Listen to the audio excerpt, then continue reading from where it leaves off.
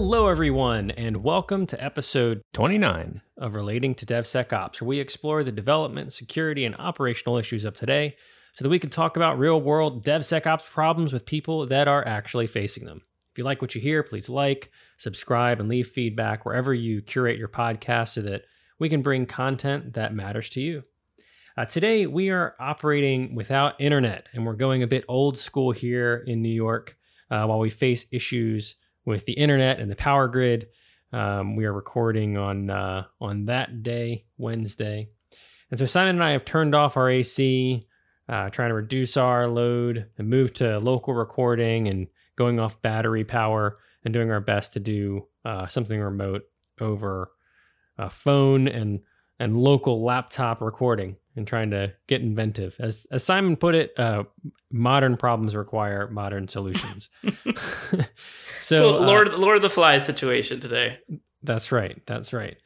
So in the spirit of no internet, we're winging it. And during the pre-show / phone call, we were getting a bit rowdy in the world of whether or not DevSecOps actually works, questioning our life choices. And while I can definitely say that I do have success stories, I know that there are many, many, many people out there that have failures and frustrations. And we got pretty hard into the paint about our previous experiences with security automation and DevSecOps.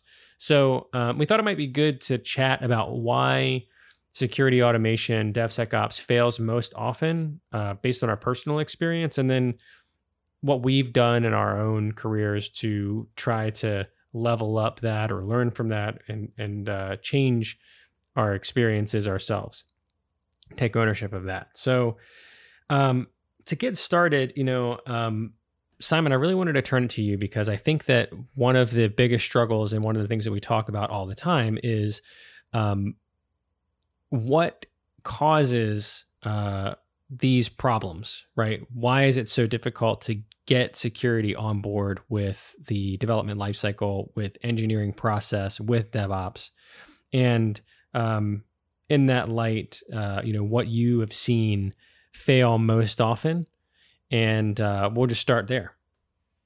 Yeah, absolutely. If we're going to talk specifically about just getting into the life cycle of things, any engineering org that you're in, you're going to have a very, very specific product engineering centric build lifecycle, deploy lifecycle. You expect it to run a certain way. You expect it to perform a certain manner. So I think whenever security wants to get involved in that, you have to think of, how long is the tool that you're running going to take? That might piss off a few engineers if it's taking an extra like half hour or something to, do scanning or whatever, security process you want to do. Like that's going to affect developer time. That's going to be frustrating.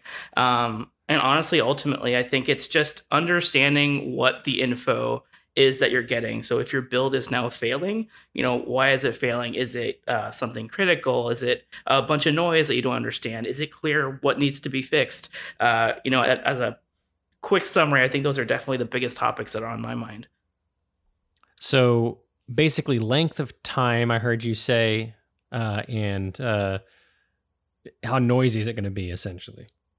Oh, yeah, no, absolutely. And for the time, I would definitely focus on, building a branch in the pull request phase. You want to get feedback fast. You want to fix fast. If something fails, you want it to fail fast. So, biggest frustration for me is if I, think my branch is nice and clean, tests are running, and I kick off a build and I find out, an hour later that I've got these like 40 alerts or warnings that I have to take care of. That's super frustrating. Right. And, and so that was something that we actually didn't talk about previously was access to be able to, like, no surprises, basically, is what I'm hearing. Exactly, yeah. And it's the, hurry up and wait mentality, I think, can be super tough.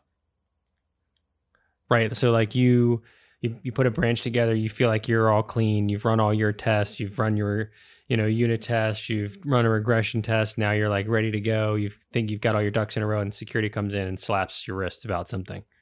Exactly. And it might not even be a real thing. Yeah, I mean, and that goes into the second note I made is, have you taken the time to speak with your security team and really understand what this tool is doing, how significant the alerting is. Is it appropriate? Is it high priority? Is it super critical? Does it even matter? Is this something you can maybe fix later? Could we maybe ignore it, skip it? These are all things I think that you really need to have a discussion beforehand before you start integrating these types of tools. Yeah.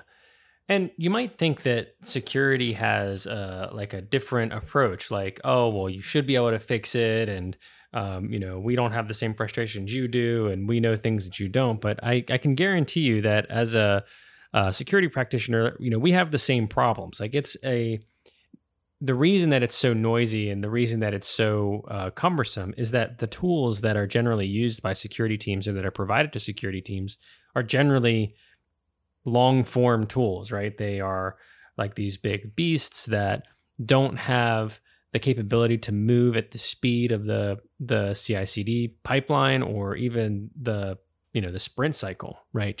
And we've gone into this in multiple episodes around how long it takes to run a security scan and then evaluate that for false positives. Right. And security folks don't like doing that either. Like, we don't love sitting there working through a bunch of false positives in the results from the code and going through that either. So I think that part of that tool set issue is a problem on both sides. So I definitely get that.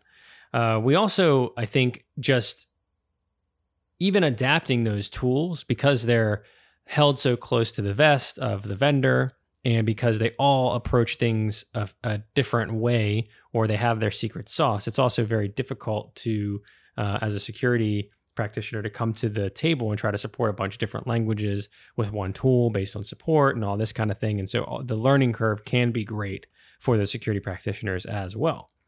So in that light, I think that, what we wanted to do is sort of take this conversation into creating solutions, right? What can engineers do? What can security folks do to make the world better in this arena, make more successes at where we typically find failures?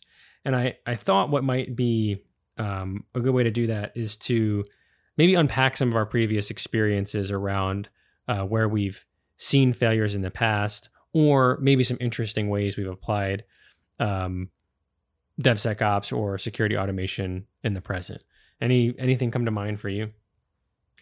Yeah, absolutely. I've had a lot of different tooling integrations into different random CI/CD pipelines.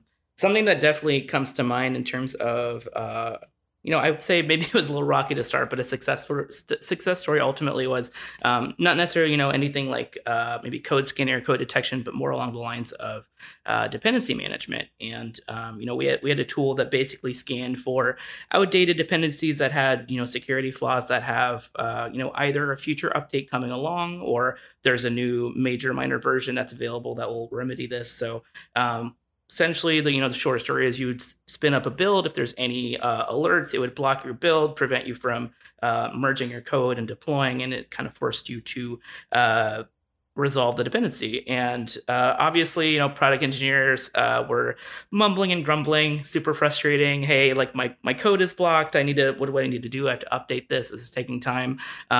Ultimately, it really forced us to just go ahead and fix these things. And the reason why I say it wasn't a full success case is we had situations where, it wasn't as easy as, bump your version number up, move on with your life, make sure that it's backwards compatible. We had just some fundamentally old legacy apps that had very, very critical libraries that just couldn't be updated by the flip of a coin or a push button or anything. So, those had to get waived, and they kept getting waived and kept getting passed. And we had to get security approval over and over and over again. And it was frustrating. It's like, I don't want to have to do this 100 more times. So, it really surfaced the conversation of, if this application is so critically, insecure, maybe let's have a conversation about rewriting it and cleaning it up and thinking about a V2 or a V3 that would fix these solutions. And yes, I think that's kind of an extreme situation, but it forced us to really, have better hygiene when it came to looking at scanners and parts of our build pipeline that weren't necessarily ours. Right.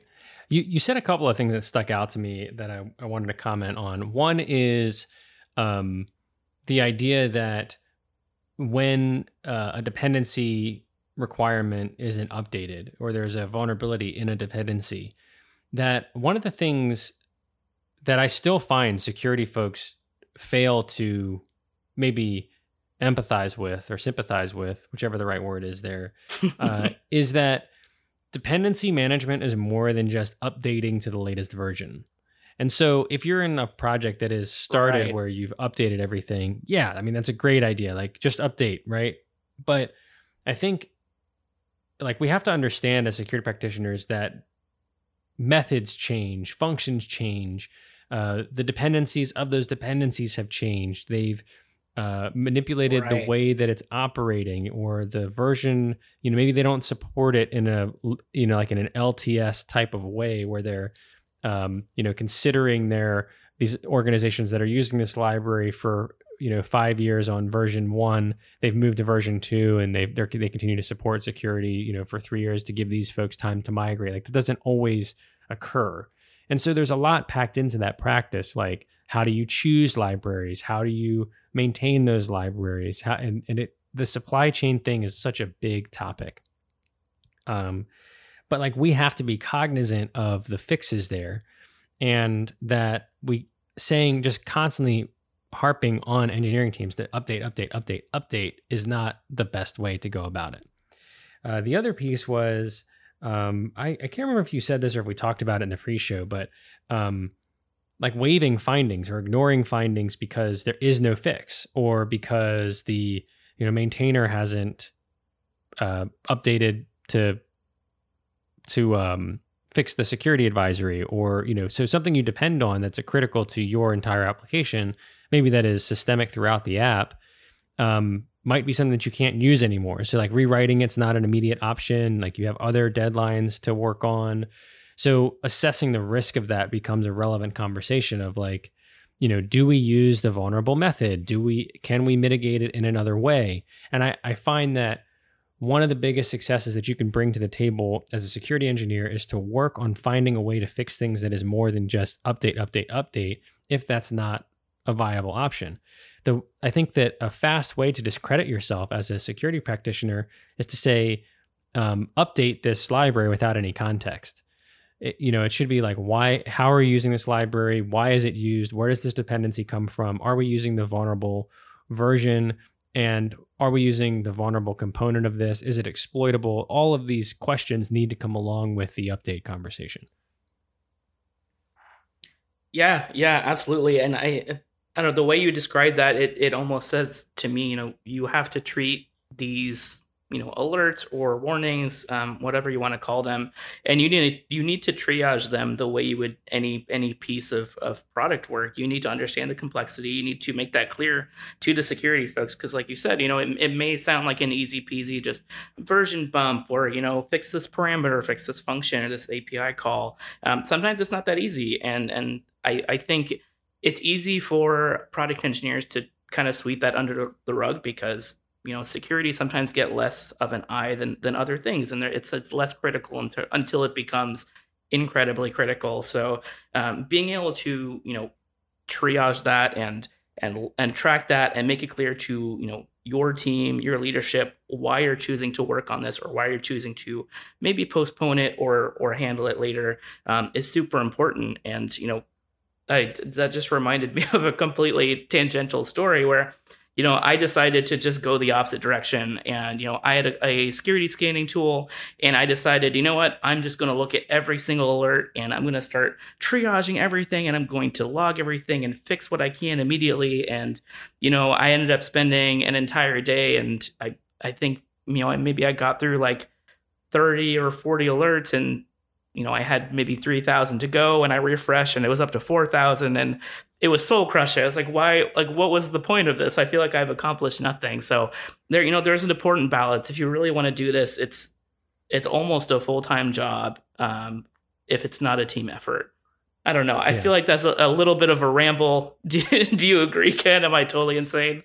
No, I mean, it's crawling out of the security hole, man. I mean, I get that. That's what's so, like you said, soul crushing about automated results, is that the tools are designed to give you as many results as it possibly can, because most of the security tools are designed with we need to find I think we've talked about this in a previous episode, we need to find every instance of everything that we know about. So we write patterns and rules and everything around this across multiple languages. And it's super generalized. Right. And the context of your application, may not be there.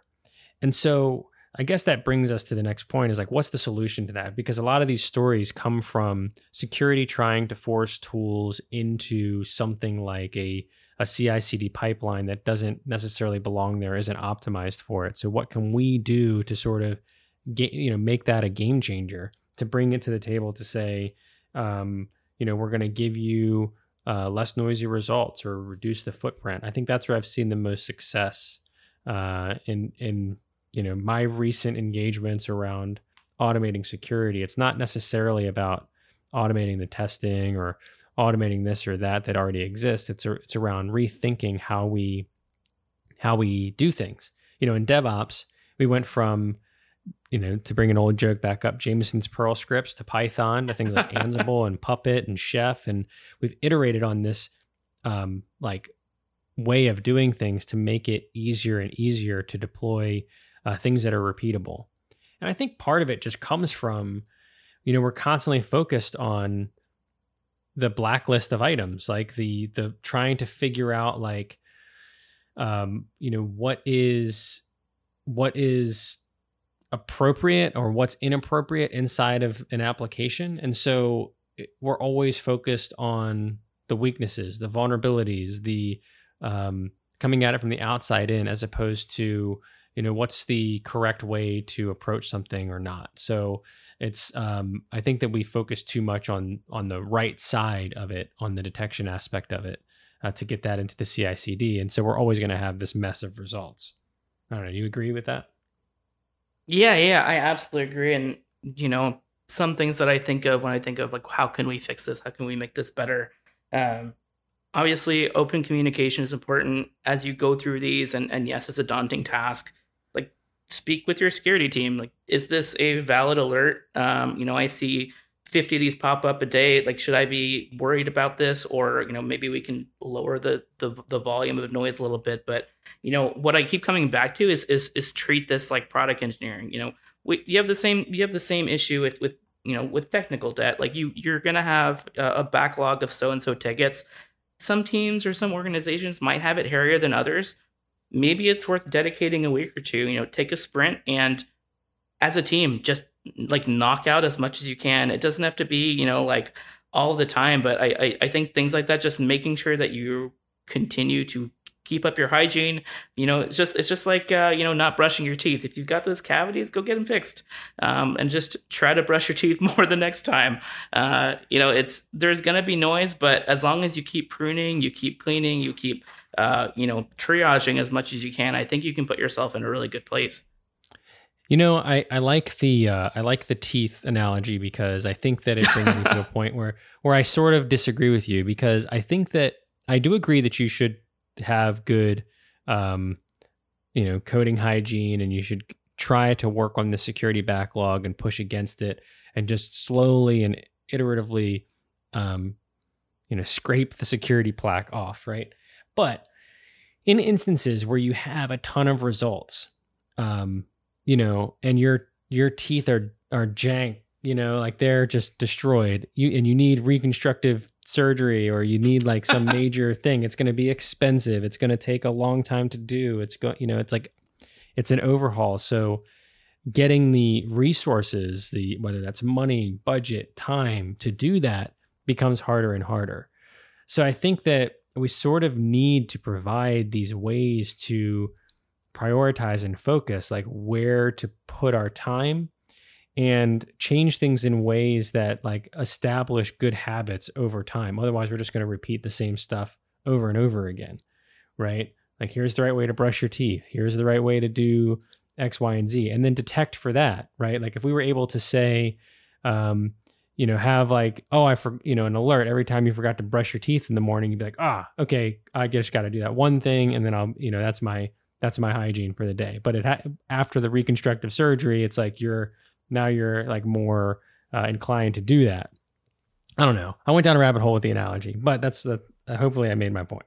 And so I think that for us to really hone in on that, security needs to adapt the tool set or adapt the way of working.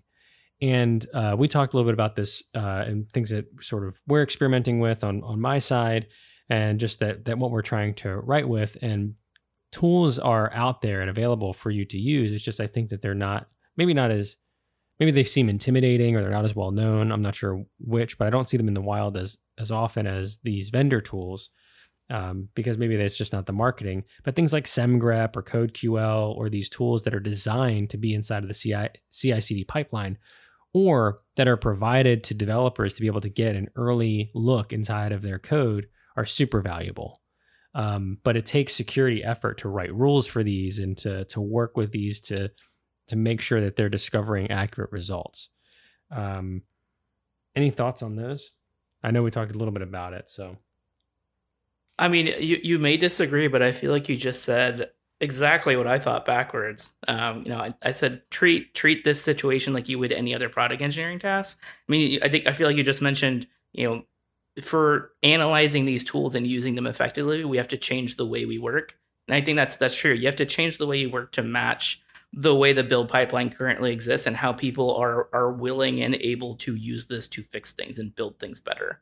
And I think if you are using tools like you mentioned, like SemGrep, you just have to keep that in mind. Like, what are the generalized patterns that you're building? Does it make sense for the way we are currently trying to fix things and the way things get integrated into our build pipeline?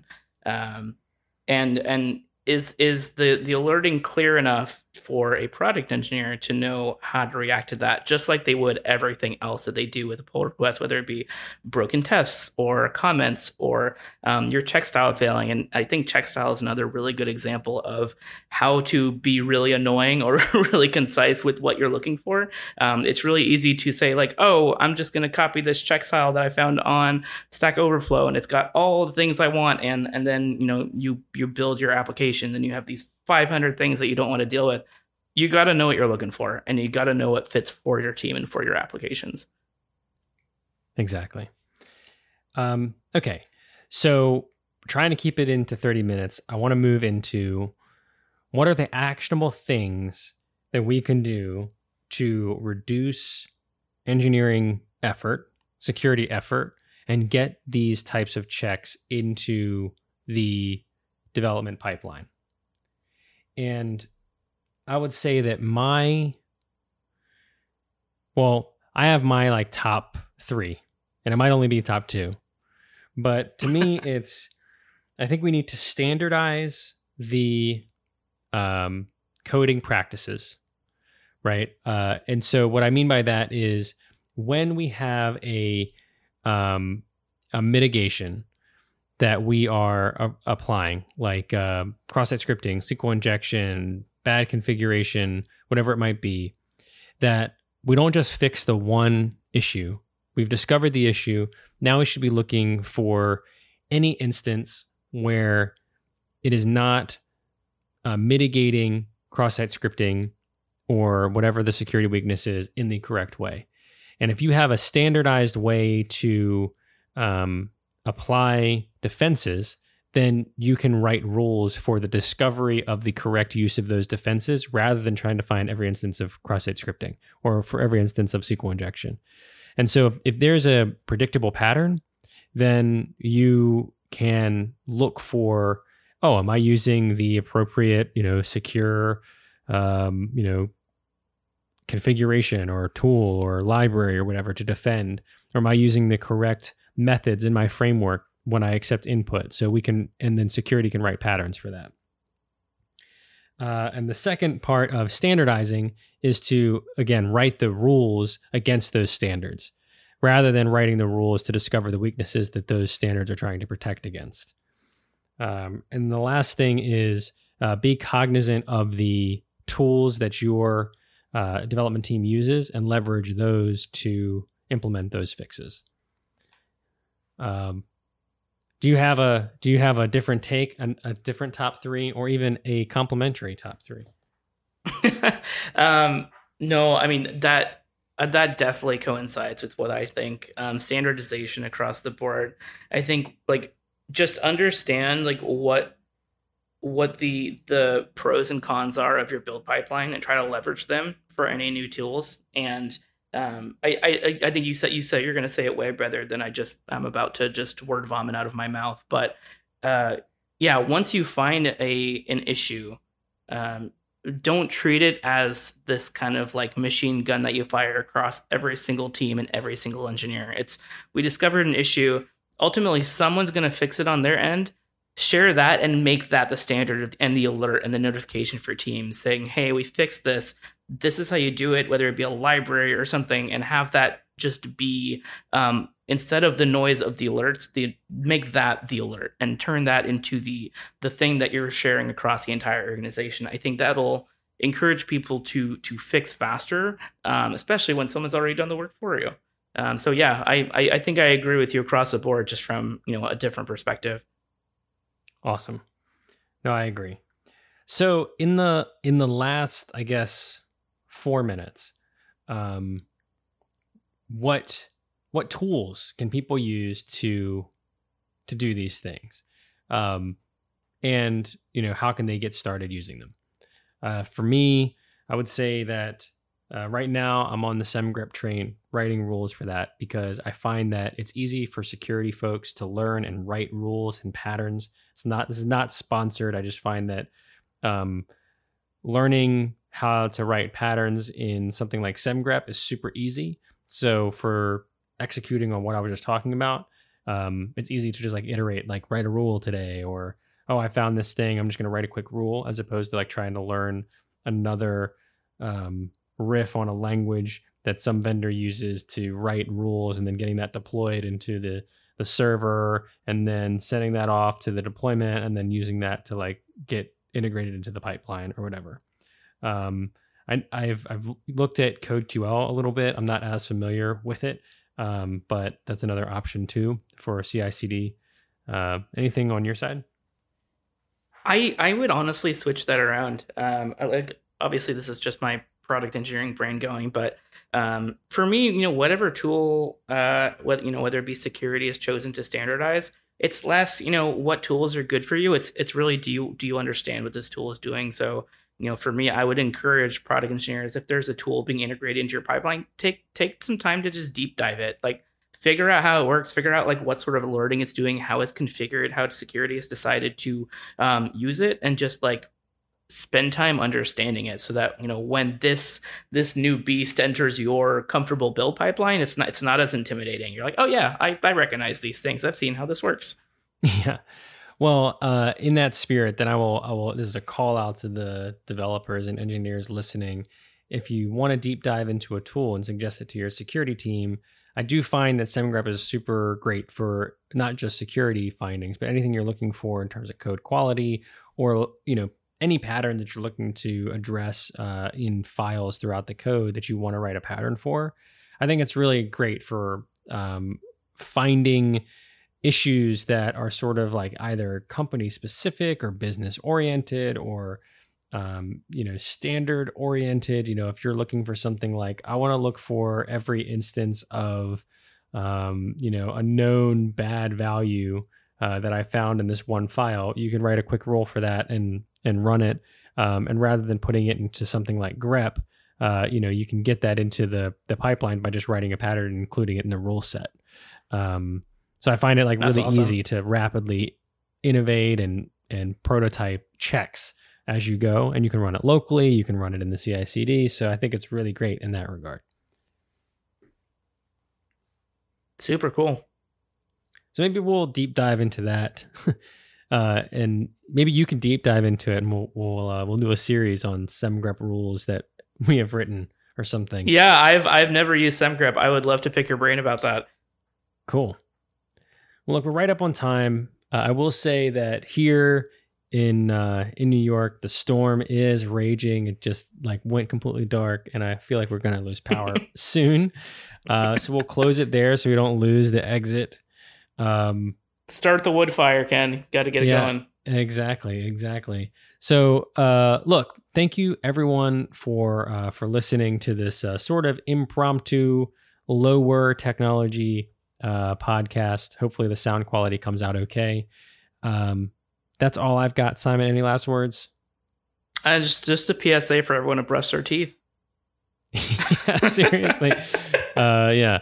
The longest tooth analogy in security. Cool. Well, thank you everyone for listening. Have a great week, and we'll see you next time.